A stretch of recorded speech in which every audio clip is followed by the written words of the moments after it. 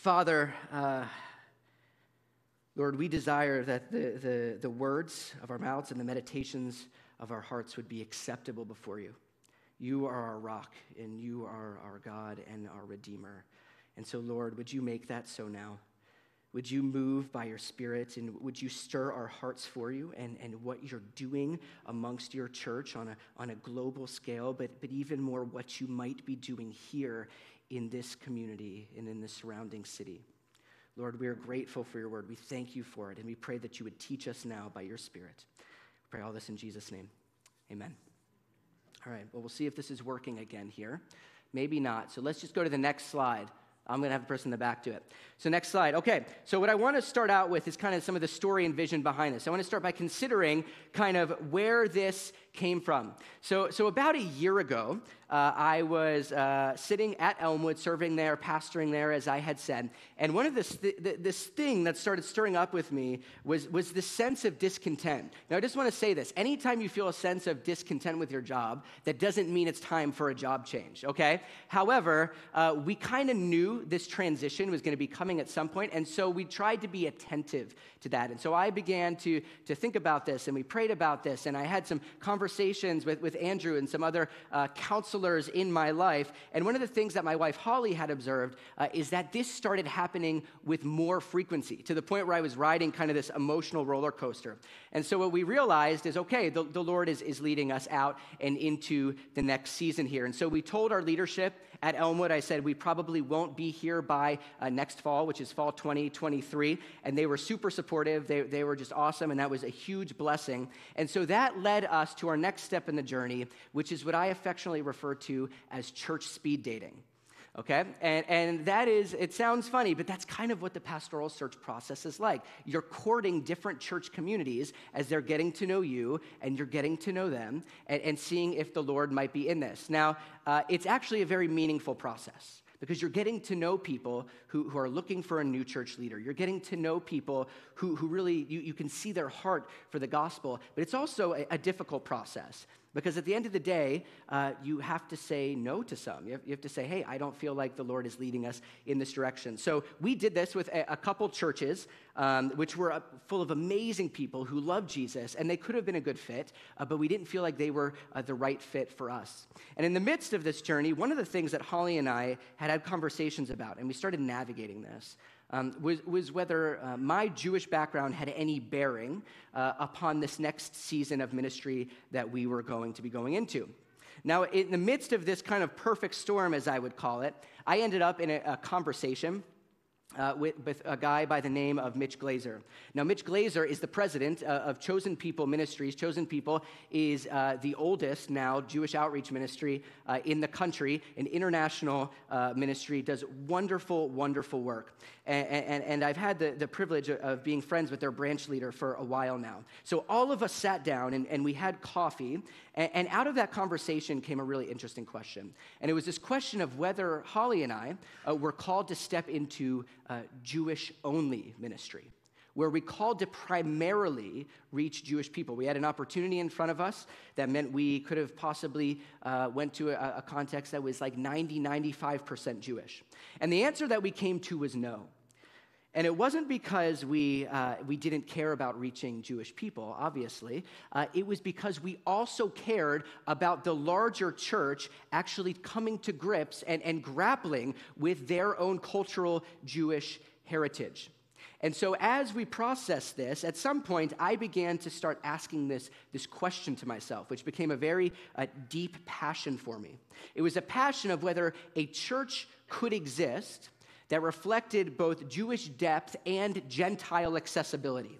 Okay, so not a messianic congregation, as you might think of in the traditional sense, which would trend maybe more culturally Jewish in its worship expression, but one that was uniquely and equally hospitable to Jew and Gentile alike. Now, when I say Gentile, I want to be very clear what I mean here. When I mean Gentile, I mean anyone that is not Jewish. And obviously, all of this being under the banner of King Jesus, the one who matters most at the end of the day. Now, we'll pick up kind of the decision we made here as we went through this process near the end of the sermon, but I at least wanted to give you a little bit of context of how we ended up kind of with this vision and how this gripped us as we went on this journey.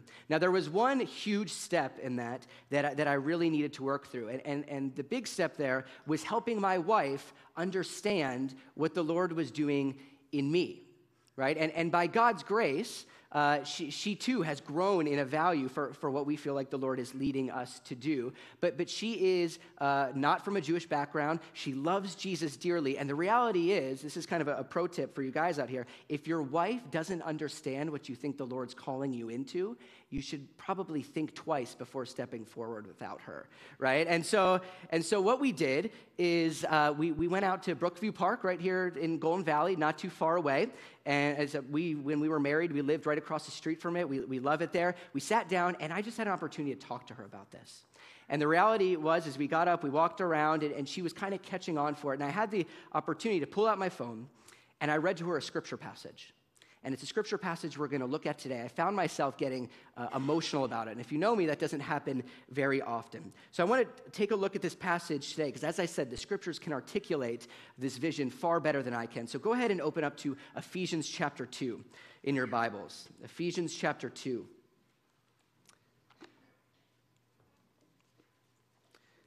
can go ahead to the next slide. Perfect.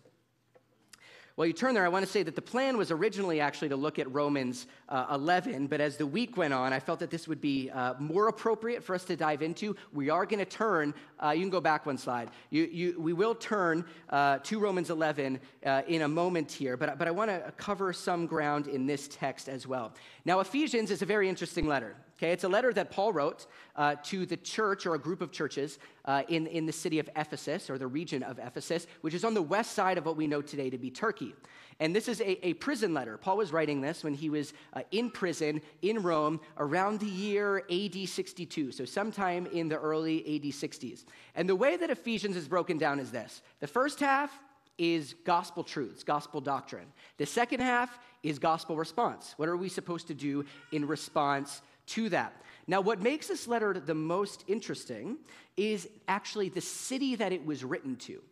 Now, Ephesus is a very unique place. I used to have a mentor who would describe this as a spiritual Disneyland. Two of the things that made Ephesus unique was that it had the Temple of Artemis in it, and it also, they got the rights, we'll say, to build the temple to the divine Julius, referring to Julius Caesar. So this means that there was a real sense of paganism and cult worship that was just built into the culture at large in Ephesus. What we see in the book of Acts is that Luke tells us that there was also a Jewish community there. And Josephus, the Jewish extra-biblical writer, also affirms this for us. Now, why do I tell you this? I tell you this because I want you to imagine people from these two backgrounds, this Jewish community trying to exist in Ephesus, and this pagan community coming out of cult worship. I want you to imagine these two groups coming to faith in Jesus and then trying to do life in the same church together. How complex must have that been? Right? Imagine the values and the priorities that needed to be readjusted. The lifestyle change that would have needed to take place amongst all of them. Like, what would that have looked like for them to coexist? And now you understand the people that Paul is actually writing to in this text. Now, the beginning of Ephesians chapter 2, many of us are familiar with because of verses 8 and 9. Where Paul tells them, by grace you've been saved through faith. And it's not your own work, it's a gift of God that no one may boast. So Paul affirms for them at the beginning of this chapter what I would call gospel essentials, right? That they were dead in their sin. They were separated from God because of their rebellion in him. And they were caught up in the world's trajectory of death. And that God, in his mercy, gave them himself in the person of Jesus. And it was through casting themselves upon the Messiah Jesus that they would find themselves clothed in his righteousness. And it was through Jesus the Messiah that they would be brought into right relationship with God. But today we're going to pick up in maybe a less familiar section for you. And we're going to pick up in verse 11. What you're going to see in verse 11 is that Paul is talking about two different groups, okay? He uses this kind of us and you and us and them language as we go into it. These two groups that he is talking about are the Jews and the Gentiles, or as I said, those who are not Jewish. When we read the scriptures, this is the primary way that the Bible categorizes or summarizes all of humanity. Sometimes it says Jews and Gentiles. Sometimes it says Jews and the nations. Sometimes if you're reading Romans, for instance, it'll say to the Jew and also to the Greek. Now, it's not doing this because Jews are inherently better or any more important that they get their own category. Okay, it's doing this because the Jewish community was, by God, in his grace, the starting point by which the Lord decided he was going to reach the rest of the world. So what's important is we have our categories squared away. Now, furthermore, I want to say one more thing before we read the text, and it's I want to address this sentiment that sometimes exists by not just people within the church, but the average person you might meet on the street. Actually, this exists within the Jewish community as well. You can go to the next slide. It's this sentiment that to be Jewish is not to be Christian. Okay? To be Jewish is not to be Christian. Some think of these as two different religious affiliations, something like you might see on the slide right now. But understand that this is not how the Bible talks about these two groups. We have to get this. And to think in this way fails to recognize, number one, that Jesus was thoroughly Jewish. Number two, that all of his initial disciples were thoroughly Jewish. Number three, that all of the New Testament authors, with maybe the exception of Luke, were Jewish. And finally, up until Acts 10, it's clear that Jesus' disciples didn't actually grasp the fact that to follow Jesus could be anything other than Jewish, okay? So instead of thinking in the way that you see on the screen, I think a better way might be to think more like this. Take a look at the slide. You can go to the next one.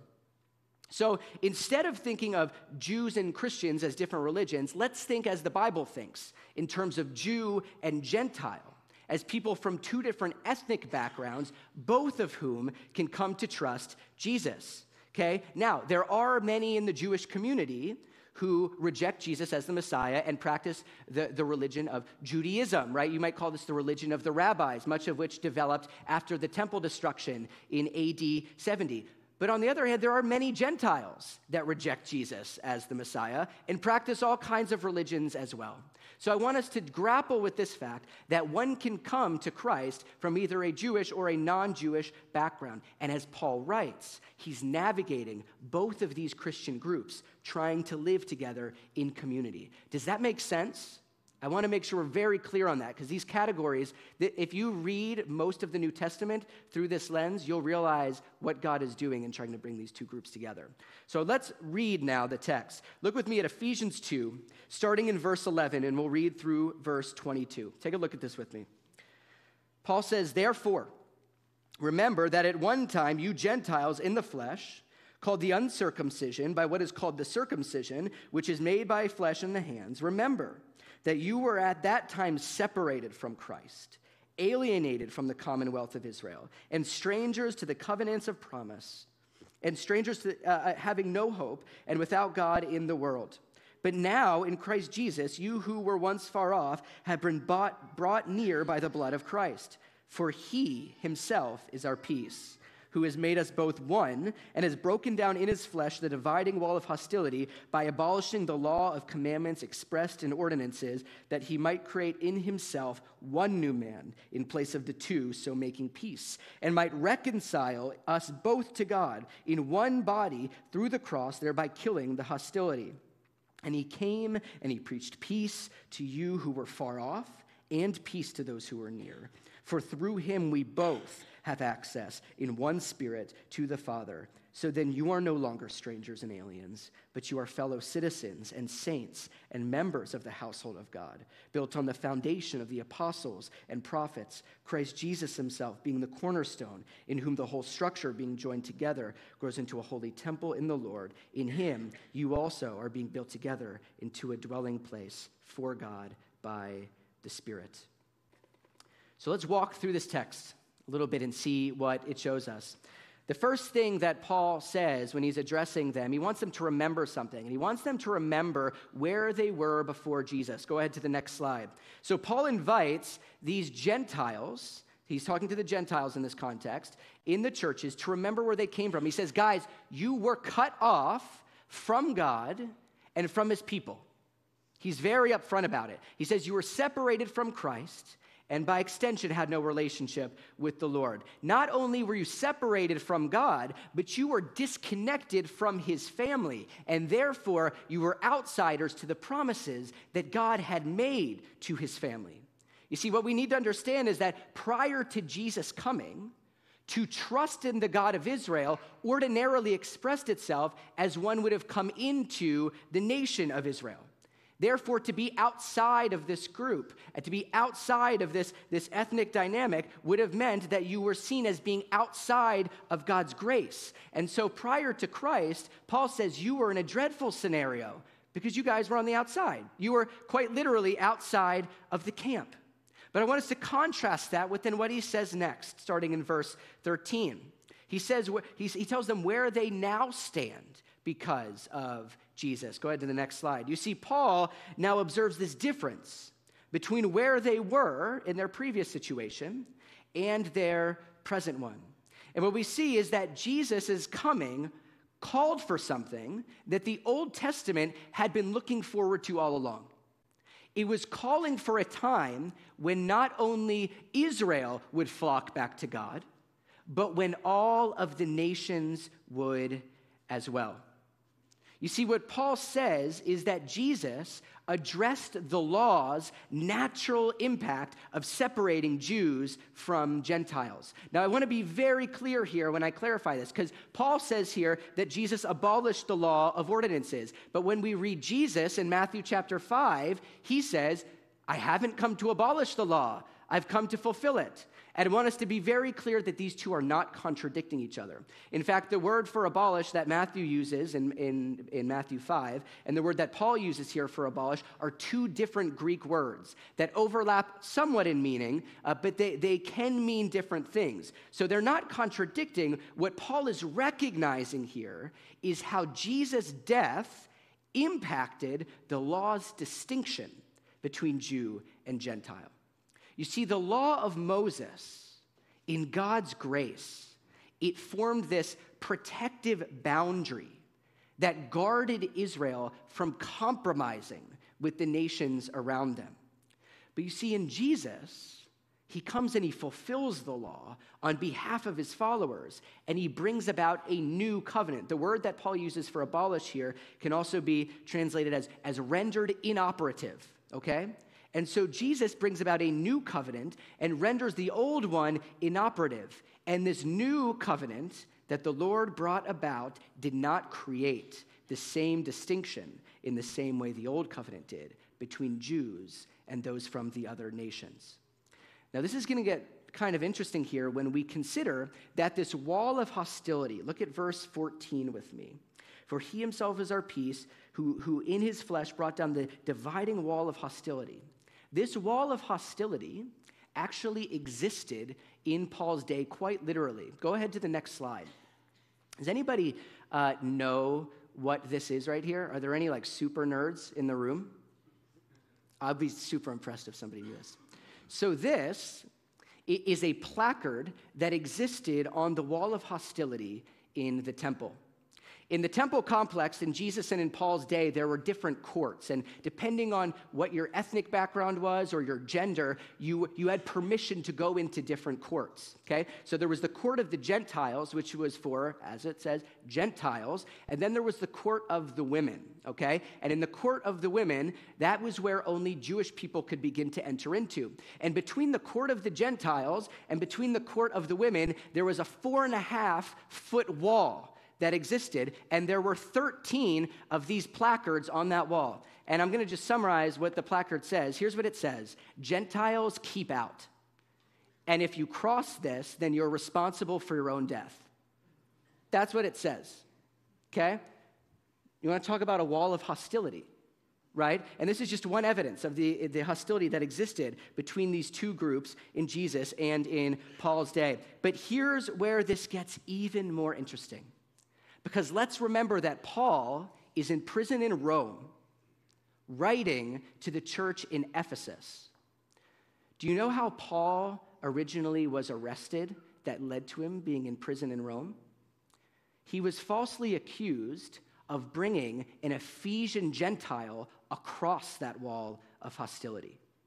And now he's using that situation to make a point. He's using it to say, guys, in Christ, that physical representation of the tension that you have has been done away with, because you no longer need to guard that temple anymore, because the hot spot of God's presence is no longer there. It is now in you.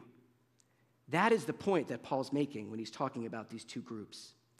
Now, before we look at what God is presently doing among this group and even among us today, I want to take a moment to ask a question, because Paul is writing here to a group of Gentile believers primarily and their relationship to the Jews. But let's think about, how do the Jews fit into this? Okay? If the Jewish people have rejected God, has he rejected them? If Paul's talking about Gentiles coming into the family of God, is he doing this so that Jewish people might be replaced or expelled from the group? Has he done away with Israel? And friends, that could not be further from the truth when we look at the letter to the Romans. Turn with me very briefly to Romans 11. To Romans 11 here. We're just going to cherry pick some verses. You can check my context later. I promise you I've done the work to make sure what I'm saying is accurate here. Start in verse 11, in verse 1. Paul asks this very question. If the Lord is bringing Gentiles into the family of God, has he rejected the Jews? Let's read it. I ask then, has God rejected his people? What does Paul say? By no means. For I myself am an Israelite, a descendant of Abraham, a member of the tribe of Benjamin. So if we understand this right, Paul says that, of course, God hasn't rejected the Jewish people. And the way that he backs it up is he says, I'm Jewish, and I trust in the Messiah, and I'm part of the family of God. And then he goes into this analogy after this, talking about Elijah, the Old Testament prophet, and how Elijah, for a season, thought that he was all alone. And God says, no. I'm actually preserving a bunch of you guys for myself. And in the same way, Paul's point is that the Lord even now is preserving a group of faithful Jews who will trust in Jesus. Look at verse 11 with me, 11 and 12. Of Romans here. He says, so I ask, did they stumble in order that they might fall? So was God's purpose for them to actually kick them out for good? By no means. Rather, it's through their trespass that salvation has come to the Gentiles, so as to make Israel jealous. Now, if their trespass means riches for the world, and if their failure means riches for the Gentiles, how much more will their full inclusion mean? Go with me to verse 25. Paul elaborates on this. 25, lest you be wise in your own sight, I do not want you to be unaware of this mystery, brothers. A partial hardening has come upon Israel until the fullness of the Gentiles has come in. How interesting. How interesting. Then he says, in this way, all Israel will be saved. So what we see is that God's plan to save the world through Jesus and to create a multi-ethnic family, all under the Messiah as the head, actually accounted for and planned for the rejection of the initial people who the Messiah would come through the Jewish people. And it actually says that their rejection was the vehicle that propelled the gospel to come to most of the people in this room. And as if it can't get any crazier, here's what he says, that it's the gospel then going to the nations that is meant to be the means by which God provokes the Jewish people back towards their own Messiah. How nuts is that? Like, how crazy? So the Gentiles are dependent upon Israel for getting the gospel in the first place. And Israel is dependent upon the Gentiles to see the mercy of God and be provoked back to the Lord. So even in the Lord's plan of salvation, we are seeing that he is knitting together Jew and Gentile. Now, it's important that we understand that when he says all Israel will be saved, he doesn't say every Israelite will be saved, in the same way that not every Gentile will be saved, as the scriptures tell us here, okay? To be Jewish does not give you any salvation privilege any more than it does someone who's not Jewish. But what we have to see in the text is that in God's plans, there's going to come a time when large amounts of Jewish people are coming back to faith in Jesus. So I just want to say this, that while St. Louis Park has a large Jewish community, okay? And while it might look like not many Jewish people are coming to faith in Christ, let me say that the data supports the contrary, okay? Chosen People partnered with Lifeway Research not too long ago to do a study, polling kind of Jewish people on their doctrinal positions. And here's what they found. Now, we have to be careful when we extrapolate this data nationwide. But if you extrapolate the data from what they found, the data would suggest that there might be as many, if not more, than 800,000 Jewish believers nationwide. And many of them would, by nature, go to churches just like we have here at Park. So let me just encourage you in that there are Jewish people coming to faith in Jesus just like there are Gentiles coming to faith in Jesus. But now that we've established that, let's finish Ephesians 2. Go ahead and turn back to Ephesians 2. I am going to read these last final verses again for us for Paul's conclusion. He says, "So then you are no longer strangers and aliens, but your fellow citizens with the saints and members of the household of God, built on the foundation of the apostles and prophets, Christ Jesus himself being the cornerstone, in whom the whole structure, being joined together, grows into a holy temple in the Lord. In him you also are being built together into a dwelling place for God by the Spirit." So here's what we see, what God is doing among his people now by the Spirit.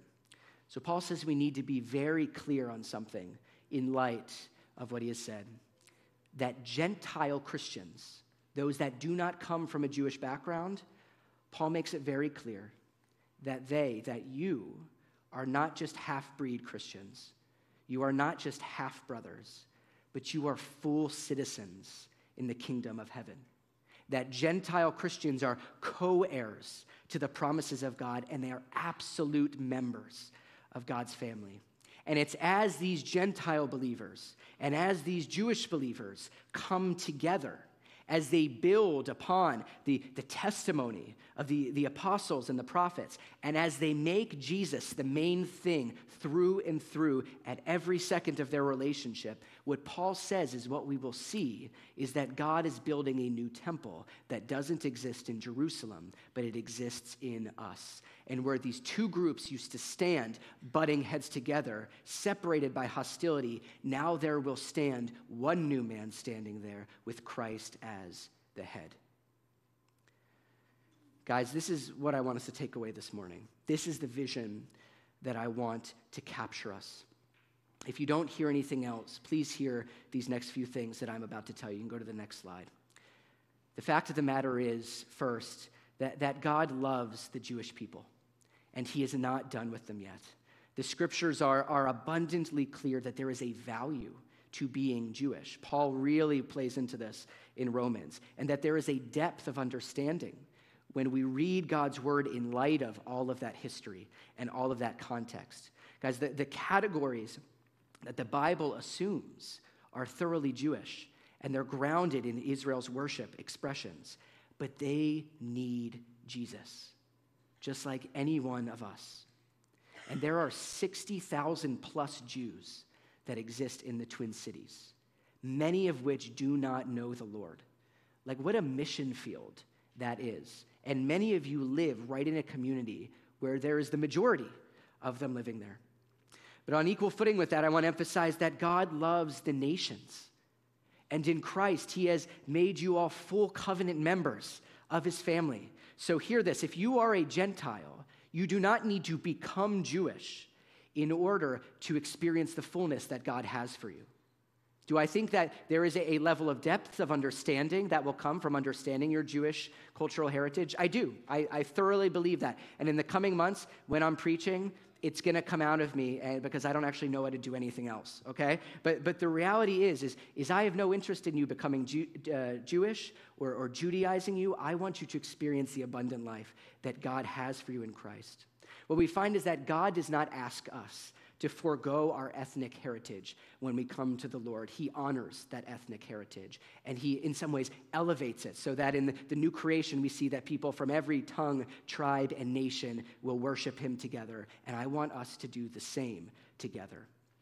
I want you to hear from me on a personal note that as a Jewish believer, I want to hear what a blessing it is. I want you to hear what a blessing it is to have all of you. I have done almost all of my professional ministry career in Gentile contexts. And to see the variety of worship expressions that come out of the nations, to see the unique experiences of God's grace that come about in your lives like they have in mine, that is a gift to me. And it's amazing for me to know that because of Jesus, we are not just associated together, but the scriptures tell us that we are now related together.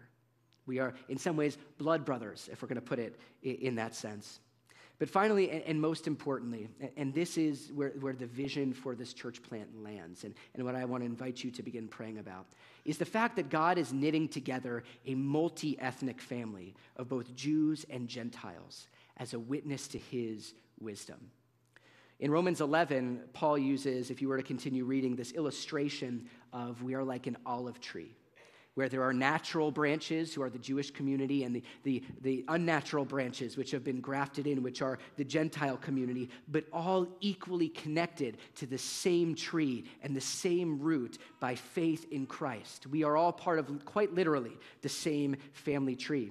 In Ephesians 3, Paul actually says that this is a cosmic witness, that when we come together and worship Jesus, that it testifies to what he says, to the powers and to the authorities. Okay, when Paul uses that language in Ephesians, he's not referring to human beings. He's referring to angelic beings.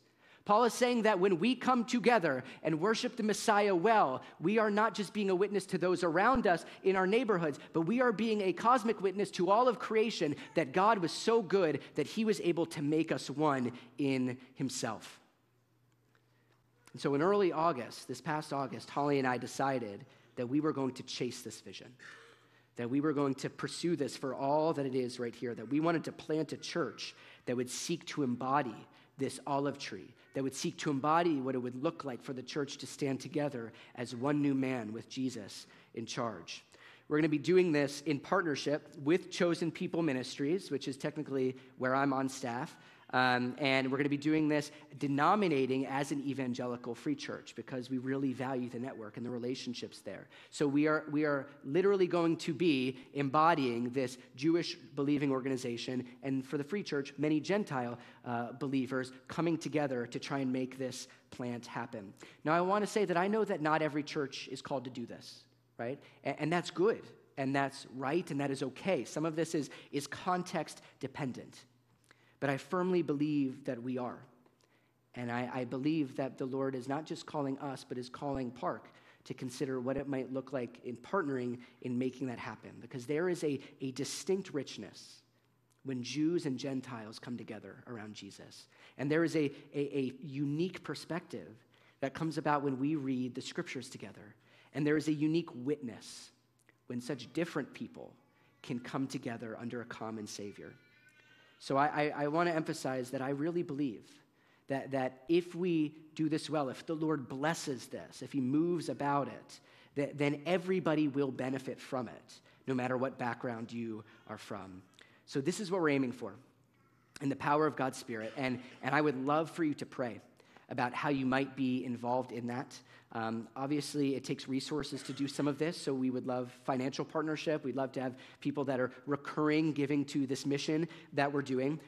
But we would also love to have people that are willing to come and join us on this adventure. I asked Andrew, he gave me permission to invite you all to be a part of this. I'm not just poaching people. But I would love to have you pray about whether you might be a part of this journey with us. Here's my email. Go ahead and put that slide up. You can feel free to pull out your phones or write this down. If you have questions, if you are interested in this, if you are be interested in hearing more about it, please do not hesitate to email me. I would love to take you to lunch or coffee or meet up with you and answer any questions you have. I also might be initiating conversations with some of you over the next few months, so just a heads up. But as we transition to worship and we take communion together, you can go off of this slide. I just want to remind us of this at the end of the day as we come together, that God is so good to us, that he is faithful, and he loves us dearly, even in the depths of our brokenness. And the reality is that the issue at the end of the day is that we are not faithful, that we are not good in and of ourselves. So often we're compromised. So often we are indifferent to the things of God. And what we find and what we see God doing in the New Testament trying to fix is that our sin does not just stay within us, but it overflows into the relationships around us until we have a bunch of our own walls of hostility between those in our community. Paul says that because of who we are on the deepest level and what we've done, we're separated from God. And we are not worthy of his presence. But as we address today, I want to affirm again for us that God is rich in mercy. It is overflowing. That in our deathly state, God took on flesh in the person of Jesus. And he conquered death. He lived for us. He died for us. And he overcame it on our behalf. And so I just want to acknowledge what Paul emphasizes in our text today, that nobody is too far from God to be redeemed. That in his wisdom and in his power, he has drawn people from every corner of the world to himself into his kingdom. And he is more than capable of dealing with all of our complexities, all of our fears, all of our failures. And he meets them richly, abundantly, and more than we could ever deserve in Jesus. And it's through faith in Jesus that we find forgiveness and restoration with the God who we were made to love, who we were made to know. So today as we come to Christ's table with the juice and the bread, you can come up whenever you're ready for that. But Jesus tells us to do this in remembrance of him. So together, let's remember the price that he paid on our behalf and his glorious conquering of death, so that one day we all might come together, those from every tongue, tribe, and nation, in a new creation, where death is no more, where sin is no more, where these walls of hostility are no more, and there is only love, and God dwells with us there. And remembering that Jesus did this, all that we might be reconciled to God, yes, but also reconciled to one another in one new man. Okay? Let's pray.